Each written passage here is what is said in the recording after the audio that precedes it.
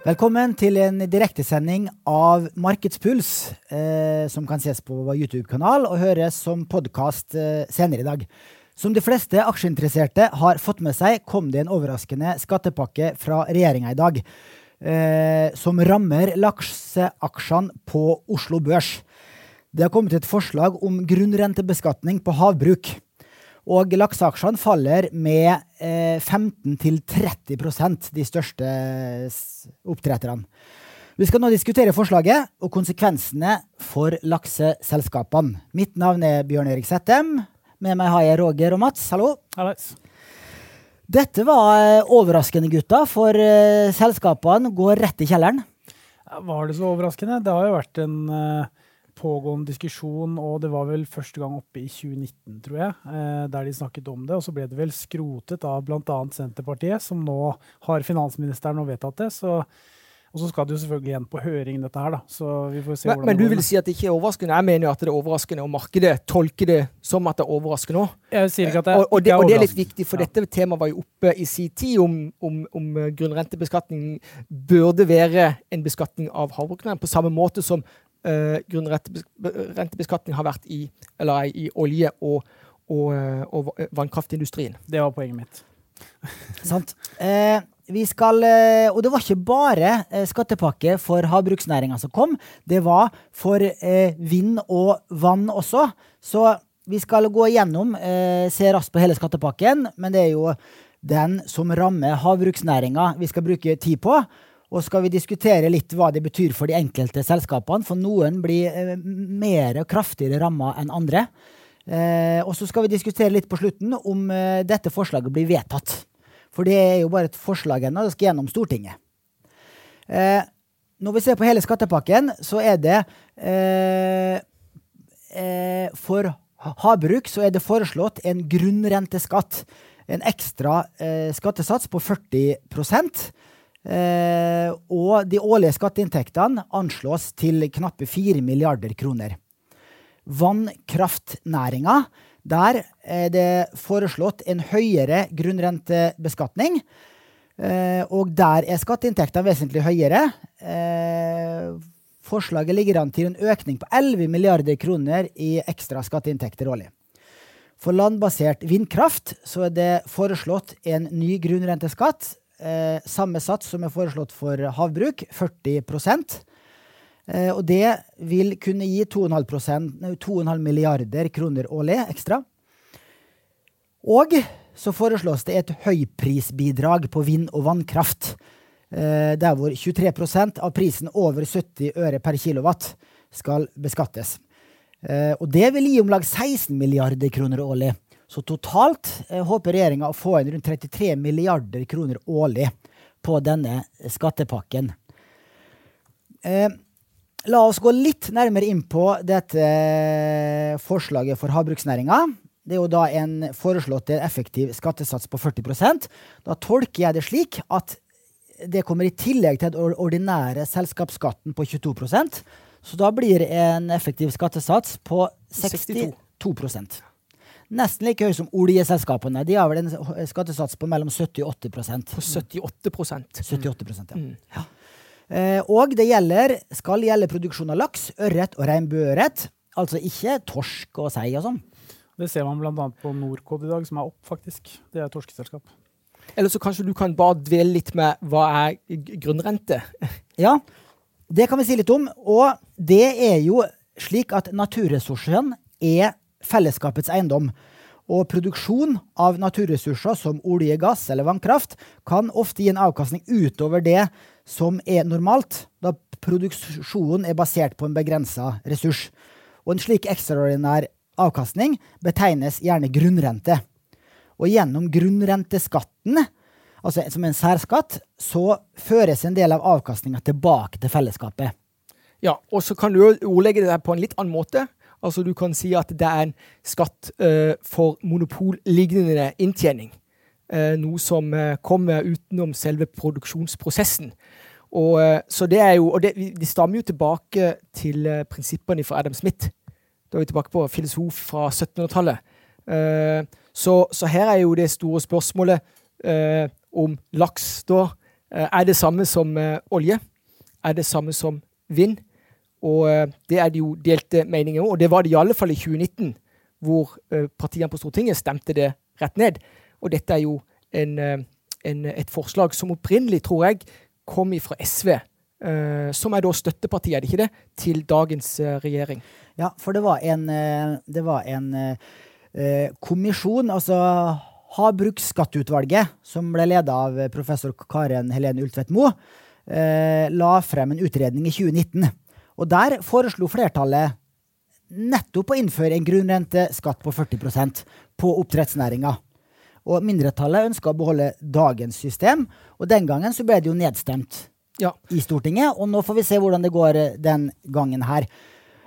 Men la oss fortsette. Det er foreslått et bunnfradrag på 4 til 5 000 tonn, som skal sikre at de minste aktørene slipper unna. Det er vel det som er snev av senterpartipolitikk i dette forslaget, er vel det at de minste slipper unna. Ja, og her det, la det være sagt, jeg har bare lyst til å dvele litt. Altså, nå er jo sjømatnæringen, det har jo vært min favorittsektor, eller næring, i mange år, som investoranalytiker, og det endrer seg premissene for oppdrett, altså vekstimpulsene og attraktiviteten til norsk oppdrett, den er veldig sterk. Men det er veldig viktig også å presisere det at når jeg kommenterer dette her, så er det jo bare disclaimer. Jeg har jo en overvekt av sjømatselskapet i min norske aksjeportefølje, så jeg tar jo en stor hit på min portefølje i dag som en følge av at markedet priser inn at denne grunnrenten blir en realitet. Men sa du nå at forutsetningene endrer seg? Nei, og det skal komme tilbake. Altså det betyr, også må det jo noe som i alle fall er kjent på kontoret her, og jeg har sikkert ytret i mange sammenhenger, det er at jeg stemmer ikke ved valg. Jeg ønsker å være politisk uavhengig, og det er helt oppriktig så er det jo enhver regjering som har flertall sin rett til å endre skatteregimet. Og skatteregimet er jo historisk sett vært noe som både endres ifra tid og stunde. Men det som jeg er opptatt av, at rasjonale bak, jeg ønsker som å bygge integritet og kunne som argumentere for om noe er langsiktig klokt eller ikke. Og da vil jeg komme tilbake til det at premissene for norsk sjømat, grunnen til at vi er der, det er at vi har naturgitte forutsetninger. Og det er hovedsakelig på grunn av at vi har en kystlinje, lang kystlinje, som har riktig temperatur for oppdrett av laks og ørret. Og riktig temperatur, og så får vi jo litt ekstra mat fra det som kommer fra Golfstrømmen. Så det er det som er, men selve prosessen med å få en laks fra som start til slutt, den trenger menneskelig påvirkning.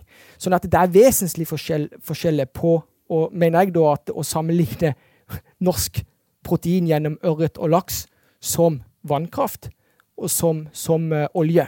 Og derfor så har det jo vært mange forslag der ute som går på at ok, men da skal du gjerne bare heller leie et areal og betale som en husleie. Så jeg vil bare si det at jeg synes det er viktig for meg å poengtere det.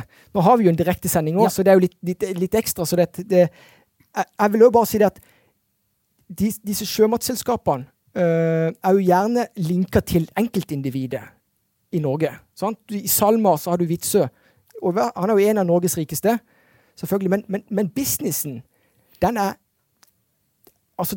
det mange som er med der i. Jeg vet ikke om blant våre kunder, så er det vel, tror jeg det 8-9 000 av våre kunder har aksje i SalMar. Yes, vi må men jeg er nødt til bare å poengtere det. Så jeg vil si til at i Norge så fremstilles disse sjømatselskapene som giganter. De er giganter i et lokalt perspektiv, men i et globalt perspektiv så er de ikke det. Og da skal jeg ta noen av mine som analyse av hva som er et stort selskap. Og det er jo litt viktig bare for å påpeke at disse sjømatselskapene, de er ikke giganter. Og gitt at ikke du er en gigant, så har du heller ikke noe varig monopollignende posisjon. Og det er fordi at næringen har ikke vokst til sitt maksnivå. Og det er jo det kappløpet som skal gå 10, 20, 30 år frem i tid. Så jeg vil bare understreke en ting. Disse er ikke giganter i det markedet de opererer i. Og det er jo å selge protein på verdensmarkedet. Bare for å ta litt sånn perspektiv på det. Men de er verdens største lakseoppdrettere, og Norge er verdens største lakseeksportør. Jo, men poenget er det at disse selskapene, i det store og det hele, så konkurrerer de mot kjøttprodusenter, mot kyllingprodusenter, og de er tiny, altså. Og bare for å sette litt perspektiv, det er det at nå vet ikke jeg det, men sånn røffelig, og du flirer, men her har jeg nødt til å ta litt styringa. Og dette tror jeg er interessant for seere og lyttere for meg, for dette er perspektivet som ikke blir dvelt med. Og det er ikke dvelt med i disse utredningene heller. Det er det at de norske sjømatselskapene, det er Movi som er størst. Og vi visste at det skulle være rundt 500 millioner selskaper i verden. Det finnes ikke eksakt tall, men det er mye som peker på at det er rundt 500 millioner selskaper. Så er Movi, etter mine beregninger, er Movi et topp 50 000 selskap i verden. Sant? Det er ikke mye. Det er 50 000 selskaper som mest sannsynlig er større. For SalMar så er det topp 100 000. For Lerøy så er det en topp 500 000 selskap. Sant? Dette her er ikke monopollignende selskaper. Equinor derimot, sånn som er nå, de er et topp 50 selskap etter mine beregninger. Og da er du helt annen situasjon da. Og Grieg Seafood, jeg vil si at i min verden så er Grieg Seafood det er topp 5 millioner selskap. Så jeg vil bare få frem til at grunnskatt er knyttet til monopollignende avkastning på kapitalen. Sant? Og jeg vil si at du kan ikke definere at det er monopollignende før markedet har blitt mettet. Og det er lenge før det. Og da er stor fare med å faktisk forverre konkurransebetingelsene for en næring hvor vi som nasjon har mulighet til å være med og lede an og bygge mange kringliggende virksomheter. Og det mener jeg er et viktig poeng, og det er et poeng som ikke mest sannsynlig kommer til å dveles med i media. Den kan vi fortsette med i en annen pengepodden-episode, Roger. Vi må videre. Virkningstidspunktet er fra 1. januar 2023, og skatteinntektene har vi tidligere sagt, knappe 4 milliarder årlig, og de skal deles likt mellom stat og kommune, og forslaget sendes jo nå på høring og skal vedtas i Stortinget. Og grunnen til at lakseaksjene nå faller med 15-30% nå på formiddagen i dag, er jo det at denne grunnrenteskatten vil jo dramatisk redusere inntjeninga til disse selskapene. Og jeg så at Paretos analytiker var ute med et anslag hvor han sier at det vil redusere resultatet per aksje på mellom 15-30% for Movi, SalMar, Grieg Seafood og Lerøy.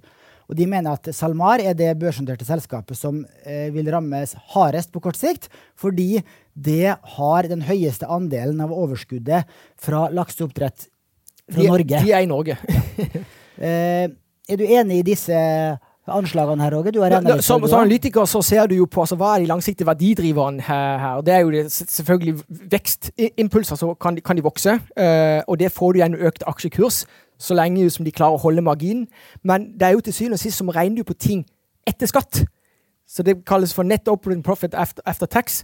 Og det er klart at når skattesatsen nå blir økt betraktelig, og noen selskaper blir rammet nesten 100%, nesten da, og noen blir rammet mindre. Og det er jo for sant, Movi er over hele verden. Og så har du jo også effekter av at det er noen selskaper som vokser mer enn andre. Kan det tenkes at SalMar, som har høyere vekstimpuls i seg, kan det tenkes at veksten der kommer ned?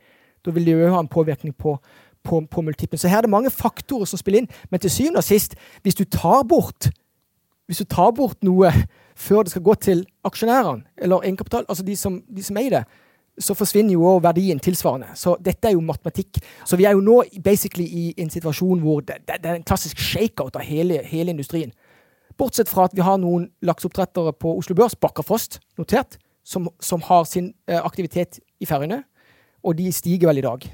Ja, det er vel i null omtrent. Og så jeg det at landbasert oppdrett er jo ikke omfattet av denne skatteskjerpelsen her. Så Atlantic Sapphire og Salmon Evolution har også et mye mindre fall enn disse store norske.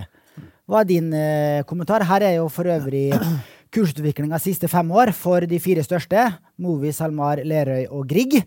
Og på toppen der er det hvem er som har hatt den sterkeste utviklingen de siste 5 år, Mats? Det er jo SalMar. Min betraktning på det er jo, som jeg var inne på i innledningen før vi pratet litt om hverandre, Roger, var at det var ikke overraskende at det kom opp, men det var overraskende at det ble vedtatt før jeg fikk fullført her.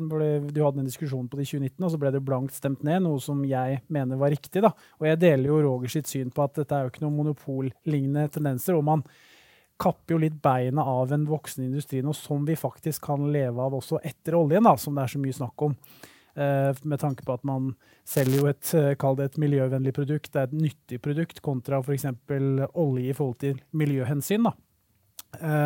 Så jeg synes jo det jeg skal ikke si for mye med myndigheter og sånne type ting, men jeg synes jo det er litt spesielt å liksom ta det nå da, når staten tjener ekstremt mye penger på olje- og gassinntekter, og ting har aldri gått bedre da, så at de absolutt skal ha inn det nå, det synes jeg virker veldig merkelig. Ja, og jeg vil jo bare fremheve monopollignende inntjening, og de baserer det i utgangspunktet, altså jeg husker jo hvordan det var når dette her jager mot å produsere på land, for de så at det var tilsynelatende en superinntjening hos de etablerte aktørene som har holdt på i 10 år, og de har pøst ut med penger og brukt mye R&D for å komme der. Så var det til landbaserte, sånn at hvis du ser på perioden fra i alle fall 2015 til 2018, så var det veldig høy inntjening. Men det er fordi det var mange ting som spilte inn samtidig. Det er ikke, når dette markedet har toppet ut, i utgangspunktet, så kan du begynne å snakke om det monopollignende ting. Men her er det bare snakk om at vi som nasjon har en fordel overfor andre. Det er det at vi har et bra temperert hav, vi har mye hav, og da vil jeg bare si det at dette går utover vår konkurranseevne på det. Og det betyr at de som konkurrerer mot norsk oppdrett, de ler jo nå. Ja. Og vi ønsker, når vi har markedspuls og podd, Bjørn Erik, vi ønsker å si noe som er morsomt. Sant? Men i det du sier noe, og du blir ledd av fordi at du gjør kanskje litt ukloke beslutninger, så det er ikke bra. Vi liker ikke at folk... Så her tror jeg at det er mange som ler av oss, som konkurrerer på å produsere protein. Og det er fordi at vi har så mye igjen. Ja, og det er en annen ting. Også en annen ting er at vi lever jo i, kall det et avsidsliggende sted i verden, altså langt nord. Og grunnen til at vi kan leve her er jo på grunn av tilgangen til naturressurser, og at vi har truffet jackpot i forhold til olje, vann og for så vidt også laks, da. Noe som har drevet Norge videre. Og det er klart, når du da begynner å gjøre det veldig vanskelig da, for disse næringene også, så blir jo ikke ting bedre. Ja. Men jeg vil gjerne høre, det at reduksjon i inntjening for disse store selskapene er da et anslag fra Pareto at inntjeninga vil falle etter skatt med mellom 15 og 30%. Det er omtrent det aksjekursene har falt med for disse selskapene også. Er det så enkelt å si det at det er nesten så enkelt, ja. Forholdstallet skal være det samme? Ja, det er nesten. Men det er klart, når han sier 15 til 30, så er det alltid fra SalMar og nedover. SalMar Bio har rammer fordi at de har store deler av sin inntjening knyttet til dette her. Så, men la det være sagt, det er viktig at for næringen, det er mye annet som investor. Nå prøver jeg å tenke opp før meg som en eier, og at skatteendringer, det kommer og går. Hvis dette viser seg oppriktig, at for eksempel det vi snakker om her, og at dette er konkurransevridende, hemmende for norsk industri, at vi gir fra oss et fordel som vi har overfor Kina, overfor USA, så vil det bli reversert, ikke vel? Sånn at dette her kommer til å bli mye... Jeg håper det. Ja, men hør. Så derfor sier det, derfor reklamerer jeg alltid for det å tenke oppføre seg som en eier. Men jeg vil løpe frem til at det er mange ting i denne meldingen som kommer over at de som produserer mindre, de blir unntatt denne beskatningen. Sant? Og det er jo et sånn et lappverk. Sant? Hvordan du var inne på det, kanskje det er for å blidgjøre Vedum i regjeringsparti, fordi at det ivaretar mange av disse som er på. Men husk på, den eneste måten som Norge i utgangspunktet skal bruke de neste 10-15-20 årene på, det er hele tiden å innføre strengere reguleringer av næringen. Hvordan du produserer det, selve prosessen av hensyn til miljø og sikkerhet. Det er jo sånn du bygger opp om å bygge en moat rundt en industri som skal ha potensial til å bli veldig stor. Men i det du begynner å skal ta den avkastningen som genereres nå, som etter mitt skjønn overhodet ikke er monopollignende. Du hadde en periode som kanskje kunne synes lignende som var monopollignende, men han er oppriktig ikke gjennom det. Men den kommer fra en naturressurs. Men avkastningen kommer fra det at det temperaturen er riktig. Det kommer ekstra sedimenter fra Golfstrømmen. Så du kan ikke sammenligne den med olje, som en basisting i. Protein er jo en basisting for mennesker, men i dag får vi jo protein fra kjøtt, rødt kjøtt. Så det er så mange elementer. Og da er spørsmålet, hvorfor skal et oljeselskap som produserer for få fat, hvorfor skal ikke de jo unntas grunnrentebeskatning da? Og det er et interessant spørsmål. Så dette virker som at dette er et, jeg vet ikke hva jeg skal kalle det, lappverk, men det er mye som skurrer her. Og så synes jeg at timingen er veldig rar. Vi er i krig. Ja. Europa er i krig. Ja. Vi hadde gasslekkasje på Nord Stream 1 og 2 i går, og så sitter regjeringen og holder på med dette. Det er bare sånn timingmessig. Jeg synes det er så mye rart. Så det blir interessant å følge debatten. Men for en som tenker og oppfører seg som eier, så kan du ikke gi opp. Du kan ikke gi opp en næring. For til syvende og sist så tas det dårlige beslutninger, så vil det få politiske konsekvenser også. Rett og slett. La oss bruke litt tid på slutten, 2 minutter, på å snakke om sannsynligheten for at det blir vedtatt, og om det kan bli endret. Fordi at børsfall i dag er jo en indikasjon på at markedet tror at det blir vedtatt, og jeg synes jeg så en melding fra SV om at de støtter forslaget og er veldig fornøyd med det, og da har de jo flertall på Stortinget. Du følger ikke meg i timen, Bjørn Erik. Det er SV sitt forslag tilbake i tid. Og da er mitt poeng, da har de flertall. Det betyr at det er jo SV som støtter dagens regjering. Ja. Men der er jo stor front mellom Senterpartiet som da... Så dette er juicy stuff, altså. For dette er tatt... vi skjønner jo det at det er tatt mye hestehandler på bakrommet her. Og hele høyresiden pluss venstre og er vel imot, i hvert fall var det i 19, så jeg vet ikke hvordan men husk, jeg skal bare si en ting. Altså, det jeg sa innledningsvis, altså hvor store er egentlig selskapene? Vi var enige på monopollignende inntjening. Det kan du så tvil om. Det andre er hvor store er de? Ja, i for lokalplan så virker Witzøe, han virker jo superrik. Det er sikkert ikke noen som er rikere enn han i verden, tenker folk i et lokalsamfunn. Men i det store og det hele, så er han ikke det. Og i alle fall hvis du ser på selskapsnivå, grunnen til at han har så mye, det er at han har en stor andel av selskapets salmer. Men Witzøe, på et eller annet tidspunkt så dør han. Selskapet består, og det er derfor det er fokuset på selskapet som skal være. Det er konkurransefordelene eller ulempene til et selskap som skal være, ikke personspesifikke ting. Så her er det viktig å se ting fra et større perspektiv. Jeg kan si en ting. Monopollignende, ta Apple. Apple, Microsoft og disse selskapene, amerikanske. Er det ikke fascinerende at de amerikanske myndigheter, de begynner aldri å skattelegge monopollignende businesser før de er i topp. Er ikke det fascinerende? I Kina begynner de tidlig å ta de før de blir for store. Mens i Norge så gjør vi jo det. Jeg mener oppriktig at her er det viktig vet du hva, vi lever i en global verden. Våre selskaper, skal vi evne å konkurrere, så må vi tillate at næringene som vi har fordeler av å utvikle, får lov til å vokse seg store mens de kan. Det er mitt poeng. Men det er viktig å presisere at jeg har en interesse i Movi Salma. Ja, det hører jeg. Du er veldig engasjert nå. Ja. Du har tatt mye penger i dag, Roger. Jo, men det er ikke det. Her er det snakk om å bare tenke på strategi på lang sikt. Det er gode penger, Roger. Men jeg avslutter kommentar fra meg før vi setter punktum. Det er at det skal gjennom i Stortinget. Ja, det blir nok flertall for de første runde nå. Det kan jo hende at den satsen på 40% kan bli litt lavere for å sikre at dette ikke blir reversert ved første regjeringsskifte. For det kan jo hende at hvis vi får en blå regjering ved neste stortingsvalg, så kan de reversere det her. Hvis du senker den skattesatsen litt, så kanskje det ikke er like fristende å reversere. For det er jo mange gode argumenter for at det skal være en viss grunnrentebeskatning på havbruksnæringa. Og hvorfor er det? Ja, fordi at det er en naturressurs som tilhører fellesskapet. Men der setter vi punktum. Vi har diskutert allerede.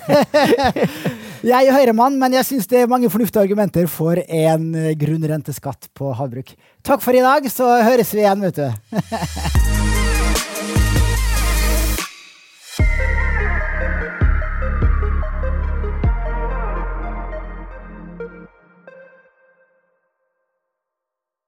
Denne podcasten skal anses som markedsføringsmateriell, og innholdet må ikke oppfattes som en investeringsanbefaling. Podcasten er kun ment til inspirasjon og informasjonsformål. Nordnett tar ikke ansvar for eventuelle tap som måtte oppstå ved bruk av informasjonen i denne podcasten. Les mer på disclaimer-siden på nordnett.no.